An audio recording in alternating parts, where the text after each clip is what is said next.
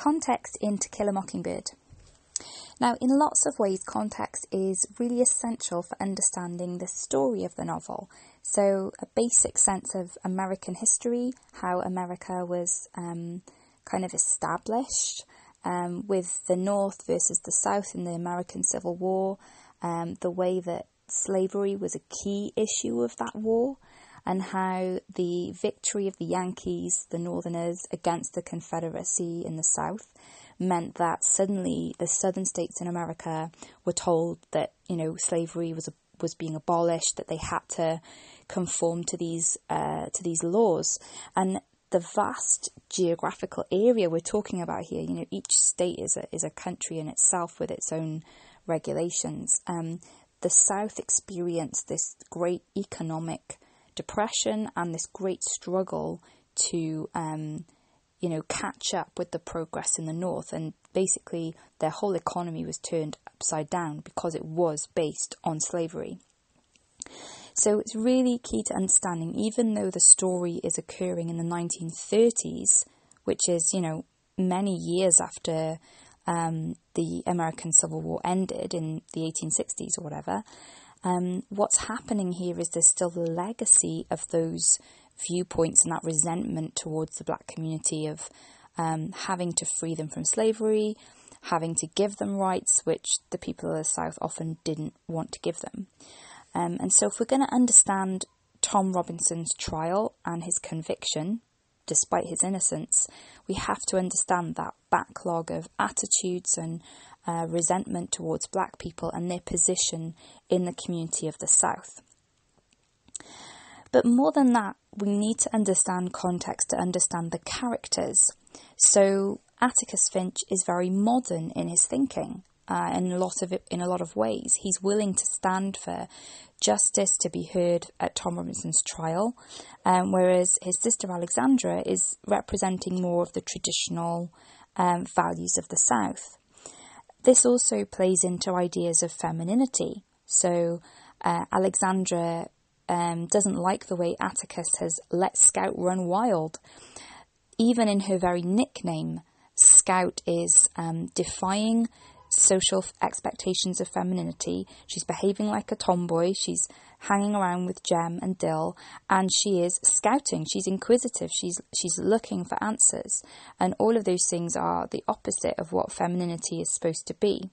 So in Alexandra's opinion, Atticus has let her run wild long enough. She needs to be called Jean Louise, and she needs to be dressed properly. She needs to attend the Ladies' Missionary Society, and she needs to learn how to behave. And so what we see, how context helps us understand this battle, is that Alexandra is trying to make Scout acceptable in her own society, whereas Atticus perhaps resonates more with a modern reader because he is aspirationally looking to a future where perhaps one day in Jem and Scout's generation, the segregation may change and things may change. Another key character to understand in terms of context is Mayella Ewell, because in that society, female desire is very taboo.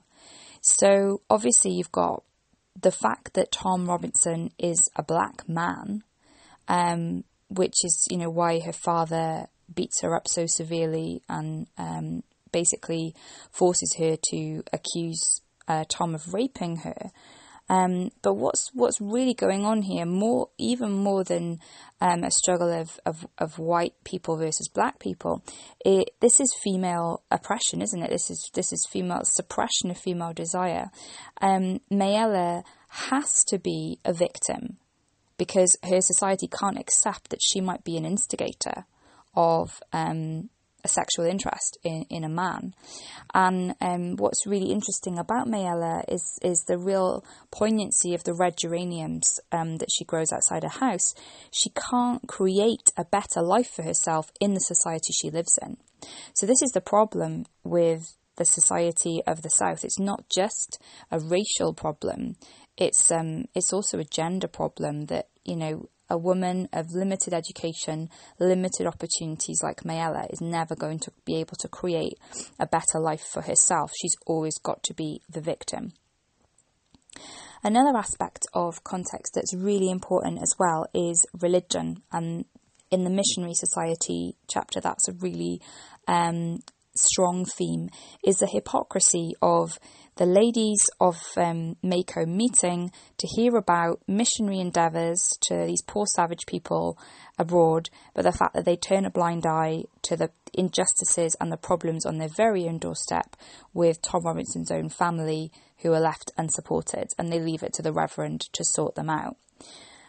There's a lot of irony in the presentation of people who think in Maycomb, they think they're very holy, they think they're very Christian, and you've got the really harsh oppression of Boo Radley as well by his so-called Christian family. But the core values of compassion and empathy are sadly lacking in many of these people.